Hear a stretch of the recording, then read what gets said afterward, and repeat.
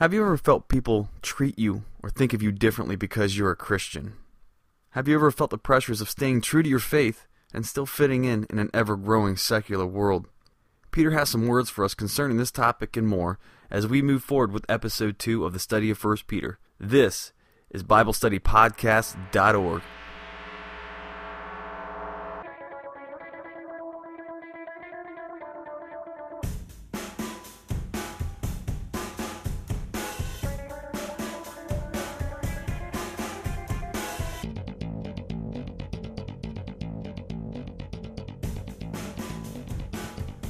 Well, hello everyone and welcome back to BibleStudyPodcast.org. It is May 6th, 2011. It's a Friday. Friday podcast is 1 Peter, and I'm your host, John Krause. A couple things before we get started. I'd like first to thank all of you for downloading this message and joining me on this journey through the book of 1 Peter. It's going to be a great study. It's going to be a lot of fun. And if you have any questions or comments, please feel free to comment on BibleStudyPodcast.org. You can comment right there on the post, or you can send me an email at BibleStudyPodcastJohn@gmail.com, or if you're used to emailing Toby, go ahead and send Toby an email, and I'm sure he could forward that along to me if there's any questions or concerns. Please join me in a quick word of prayer before we get started. Heavenly Father, you have made the heavens and the earth. You have revealed your beauty through creation. You've inspired the book that we are about to study right now. Lord, help us now as we read together. Help take us into a deeper understanding of you and what you expect of us, Lord. We love you and we lift up this time in prayer and fellowship to you. In Jesus Christ's name we pray. Amen. Okay, now if you want to, you can open up your Bibles and turn to 1 Peter chapter 1, verses 1 and 2. Peter, an apostle of Jesus Christ, to those who reside as aliens scattered throughout Pontus, Galatia, Cappadocia, Asia, and Bithynia, who are chosen according to the foreknowledge of God the Father, by the sanctifying work of the Spirit, to obey Jesus Christ and be sprinkled with His blood. May grace and peace be yours in the fullest measure. Okay. Now, wrapping up a little bit what we did in the first podcast, the challenges of Peter being the apostle who wrote 1 Peter, we concluded that that was not true, that we determined that Peter is the author of 1 Peter, and we were convinced that 1 Peter was written sometime in the years 62 to 64 AD, and it was written from Rome, widely known as the Christian center of opposition and the center of power for the Roman Empire. And during the time that Peter wrote this letter to the Christians living in that area in Asia Minor, it was not uncommon for Christians to be targets of attacks and persecutions. The layout of the letter. Let's take a little bit of a look at the structure of this letter. 1 Peter is structured like a typical letter written by Paul, and thus a typical Greco-Roman letter. The opening lines name the author, the recipients, which are the elect, and give an initial greeting. 1 Peter chapter 1 verses 1 through 2 provide that opening salutation. A Greco-Roman letter then had a section of thanksgiving before proceeding into the body of the letter. 1 Peter chapter 1 verses 3 through 12 fulfills the thanksgiving role with this great doxology of blessing that Peter's getting ready to give us. The opening word of the Greek text and most English translation is the author's name. The name Peter, which is the anglicized form of the Greek word Petros, which means, which everyone I'm sure knows, rock, and the literal translation of the Aramaic word for rock is Cephas, which was the name Jesus gave Simon in Matthew 16, verse 18. The first word describing the recipients as aliens, strangers, foreigners, pilgrims, sojourners. The statement doesn't necessarily refer to our spiritual status as aliens in this world and heaven being our real home. This phrase can also be taken as a literal description of the recipients as people whose social status are sojourners in their geographical location. This can have implications of a lower social status compared to the citizens in the area. It's very common to interpret this phrase as a metaphorical description of our citizens in heaven. The NIV added in the world both here and in chapter 2 verse 11. However, in the world does not appear in the original Greek. The NIV alludes towards a more metaphorical meaning rather than the possible literal description about the recipients.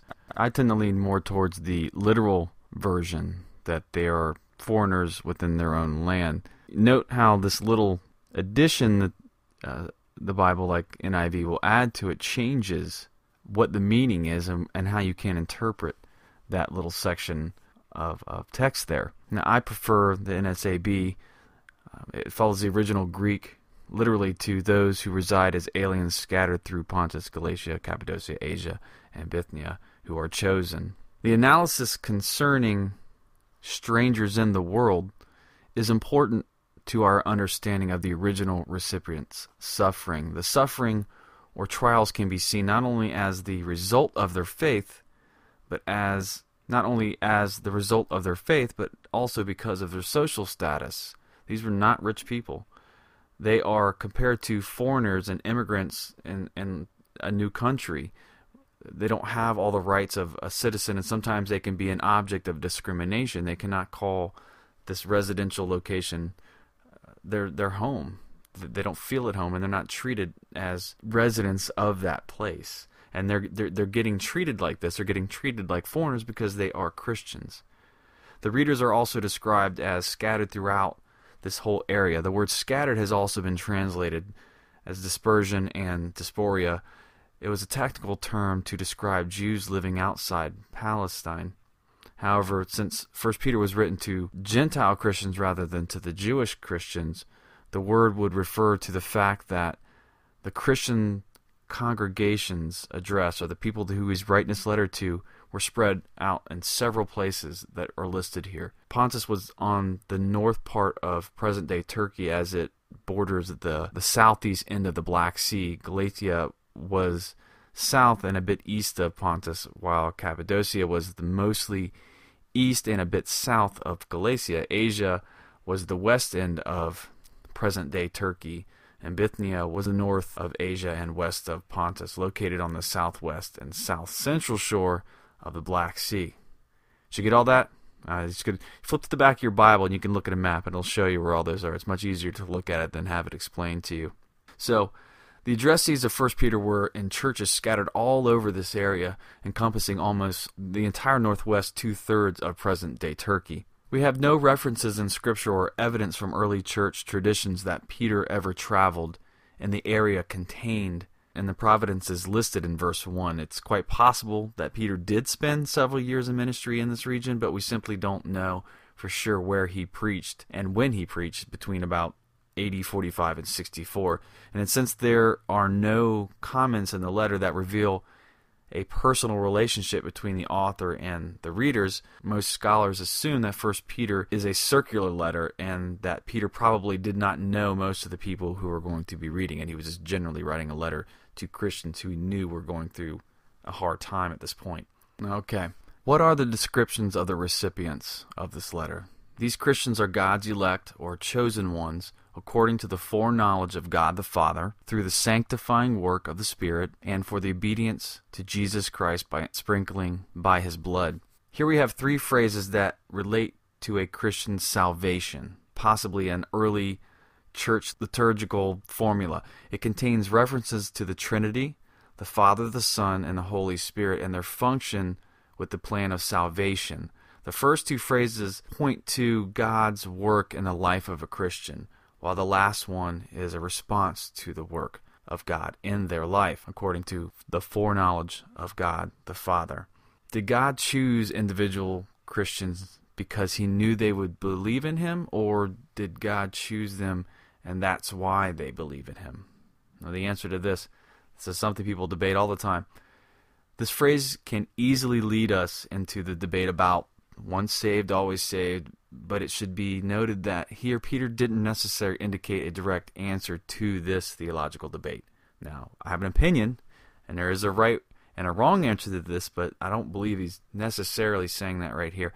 So we can simply say that this phrase only informs the believers that their salvation or election is not an accidental event, but is part of God's salvation plan from the very beginning. And it is God who initiates a person's salvation by choosing them first before they choose Him through the sanctifying work of the Spirit. Now let me say this about salvation and the elect and this subject before we move on, because I don't want there to be any confusion on this. We are the elect based on God's foreknowledge of our acceptance of the gospel. Given that God's desire is to save all persons, that's 1 Peter chapter 3, verse 9, and that in accordance with his desire to save all, God has provided the means for saving all. That's 2 Peter chapter 2, verse 1. If God has the desire to save all and the means to save all, then why are only some elected?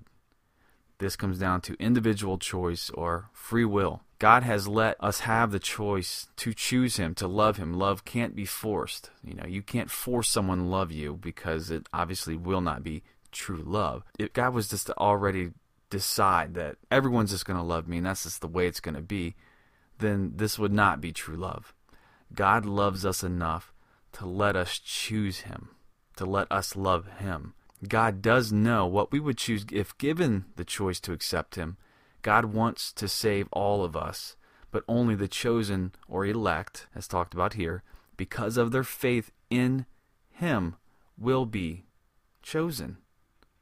Of course, remember, God must first draw us in order for us to respond, but everyone has at least a momentary opportunity in life to choose him. Jesus said in John chapter 6, verse 44, "No one can come to me unless the Father who sent me draws him, and I will raise him up on the last day." Now, what does this sanctification mean? Sanctification refers to the continuous work of the Holy Spirit in our lives to transform us into the image of Christ. In context, it refers to the work of the Holy Spirit drawing people to turn to God. And that's for obedience to Jesus Christ and sprinkling of his blood that's spoken about here. What is the purpose of our salvation? To become obedient to Jesus Christ and to be sprinkled by his blood. The thought of obedience is repeated in verses 14 and 22 that we will eventually get to. What does sprinkling of his blood mean? It may refer to the forgiveness and cleansing of sin, not only once but continuously. It goes together with obedience. Also, it refers to the believer's acceptance or entrance into the new covenant brought by the death of Jesus Christ. You want to go check out Exodus 24 verses 3 through 8 here.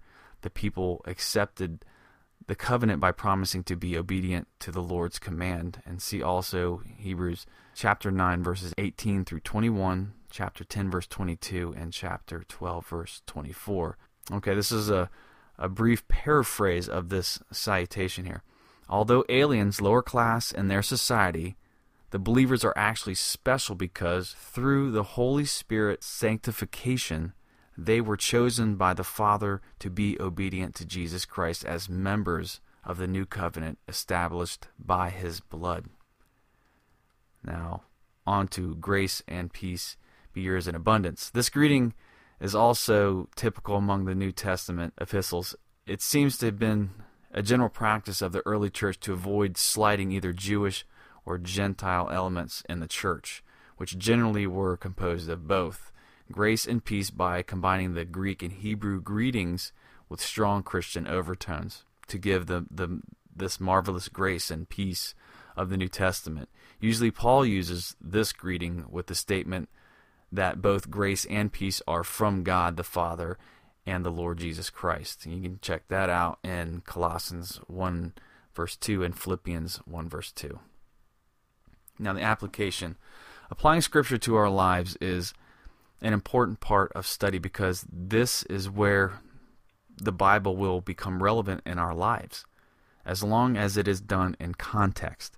We are 2,000 years from the original recipients of this letter and are of different social strata, but applying the meanings of this letter can help us maintain a Christian perspective on our lives. As aliens in their land, that is, Christians were encouraged to know that God had chosen them to be his people. For all of us, especially for those who have not accomplished much in their life or have experienced rejection, the fact that God has chosen us from the beginning in spite of who we are is an encouragement and will give us more reasons to live our lives in obedience to him. We need to know what the Bible is telling us today in our lives. It is utterly useless to have all the desire to obey God, but remain ignorant with what God's Word is telling us, much more if we misinterpret the Bible, which is done quite a bit, and it's done by a lot of pastors. That can be a very, very dangerous thing. We see that a lot with Rob Bell right now. We see a lot of twisting of the Scriptures. It can be an extremely dangerous thing, especially these large churches that are just, I don't know if it's ego or if these guys get to a point where they start to worship themselves more than they do God, and so they start to dig deeper and try to fabricate meanings. I don't know what it is, but this is the reason that why we need to learn proper biblical interpretation so that we can discern these things and be able to have that light bulb go off, the red flag show up when we hear incorrect things. Peter opens up this letter by reminding his readers of who they are. They are God's chosen people. Our identity is based on who we are before God now, not who we were before we began our walk with Jesus. We have a new purpose, to be in complete obedience with Jesus Christ. We have been forgiven and cleansed by Jesus' blood from all sins. We as believers are empowered by the sanctifying work of the Holy Spirit to live godly lives. Peter will show them the greatness of their salvation and how they should now live their lives. That's what he's telling them. Such a great message is relevant to us today, for we are facing the same types of struggles as Christians. We've always faced it, but we're really facing it right now. And I can only give my perspective in America because that's where I live, but living in obedience with Jesus Christ often causes us to live opposite and in conflict with principles from those that are around us. The main theme in 1 Peter, that there is hope for us and the hardships we suffer as Christians. It isn't always as bad as you think it is, and that God loves you. He's there for you. Just put your trust in Jesus Christ. You definitely, if anything, will start to grow as a Christian, and you'll start to see things a lot differently than you do before. And if you are a Christian and that you've kind of strayed away and you're listening to these podcasts because you're trying to search for answers, I hope that we can help give you some. I hope that we can help find some of these themes that help people turn their lives around and understand the true Christian meaning. Not, you really got to discern. You really got to search and research and read for yourself to figure a lot of this stuff out. So I applaud that you're doing this. I applaud that you're downloading podcasts and you're really trying to learn for yourself. And I think that's great. Well, to wrap this up, the recipients of this letter were not under any official government persecutions. As a fledgling religion, Christianity had no real power, and for the most part, they were of low social status. These Christians were being treated as unwanted, disposable foreigners in their own land because of their faith. A similar opposition faces us today as modern Christians. We are basically under attack from so-called tolerant, secular humanists. That's most of society now. They believe that people should be able to do whatever they want, that there is no truth. You should be able to do whatever you want. And they don't really truly believe that, but they like to say it because it sounds good in their mind. But get this, Christians are not included in that. They think everyone should be able to believe whatever they want, except us. Now, why is that? After 2,000 years, Jesus Christ can still anger people. He's still doing it. Jesus Christ lived not a very long life. He was born to poor parents. He grew up as a carpenter. He didn't start his ministry till he was 30, and his ministry only lasted 3 years. He walked around preaching for about 3 years, and he changed the world. In those 3 years, no one has changed the world like Jesus has. So that has to tell you something. And he's still doing it today, 2,000 years after his death. And I've seen things about Hollywood making spoofs, mocking Christianity, quoting the Bible out of context and twisting God's word, and just showing their ignorance of their biblical knowledge and displaying a hypocritical view that everything is permissible and you can believe whatever you want except Christians. They want to remove God from everything, claiming Christianity is poisoning the people and Christianity has done all these awful things. I'm here to tell you, people poison people's minds, not God. Religion isn't the problem. People are the problem. People are evil. Everyone sins. We are all sinners. Those are people that have committed those atrocities. They have nothing to do with God. What I don't want to happen, what I don't like seeing happen, is that Christians build these walls up because they know that they see secular society. They see that people mock us and people, because they don't understand. So you'll build these walls and you'll go to church and you only hang out with Christians, and you don't want to do that. You don't want to only confine yourself to hanging out with Christians. You want to get out there so that you can help spread the message, so that you can help reach others. We cannot just withdraw from the world and shelter ourselves in our little Christian bubble so that we don't have to deal with all the evils of the world, but we must enter into it, doing everything we can possible to prepare society for the second coming of Christ, when God will rule over all. I really like the offensive strategy to win the world for Christ. Well, okay, that's all I have for episode 2. I hope you join me next week as we jump into episode 3, 1 Peter chapter 1, verses 3 through 4. Again, thank you all for downloading this message. I hope it has blessed you as much as it has blessed me doing it. Let me take us out with a quick word of prayer. Father God, thank you so much for your word. Lord, thank you that we could spend this time together. We hope it was edifying to you, Lord. We ask that your word will resonate in us, Lord, and we ask that we will be your light on the world this week, Lord. We look forward to studying your word next week, and in Jesus Christ's name we pray. Amen. Well, all right. Well, everyone have a wonderful week, and until next time, keep growing in your faith.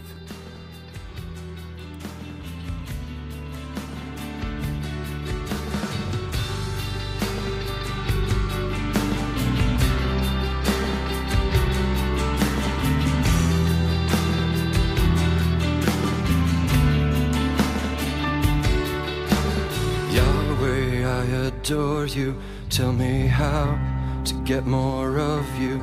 In your eyes, a jealous fire. Can I reach up any higher to you?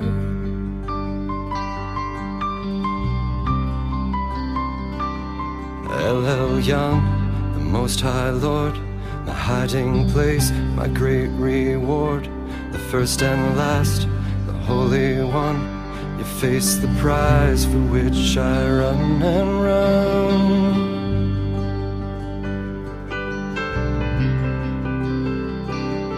Hear the winds, where do they go?